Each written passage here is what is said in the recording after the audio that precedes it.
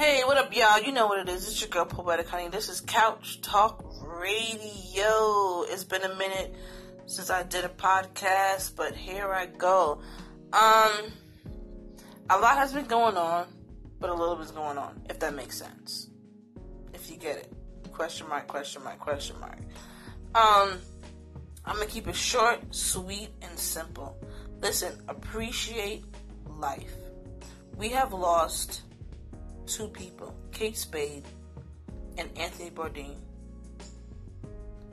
Two people who are very humble, traveled the world, seen many things, never expressed their emotions and how they feel. Mental illness is a real thing. Mental illness is not a joke. If you know somebody who is depressed, if you see signs of a person who was depressed, who was once very joyful and happy, who has turned into someone who is just very quiet and not themselves, pay attention to the signs, people. They're signs. Now,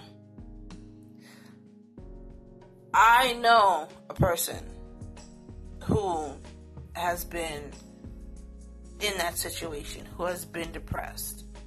But that person has come out semi-successful, semi-happy. You know, we have to find our full joy.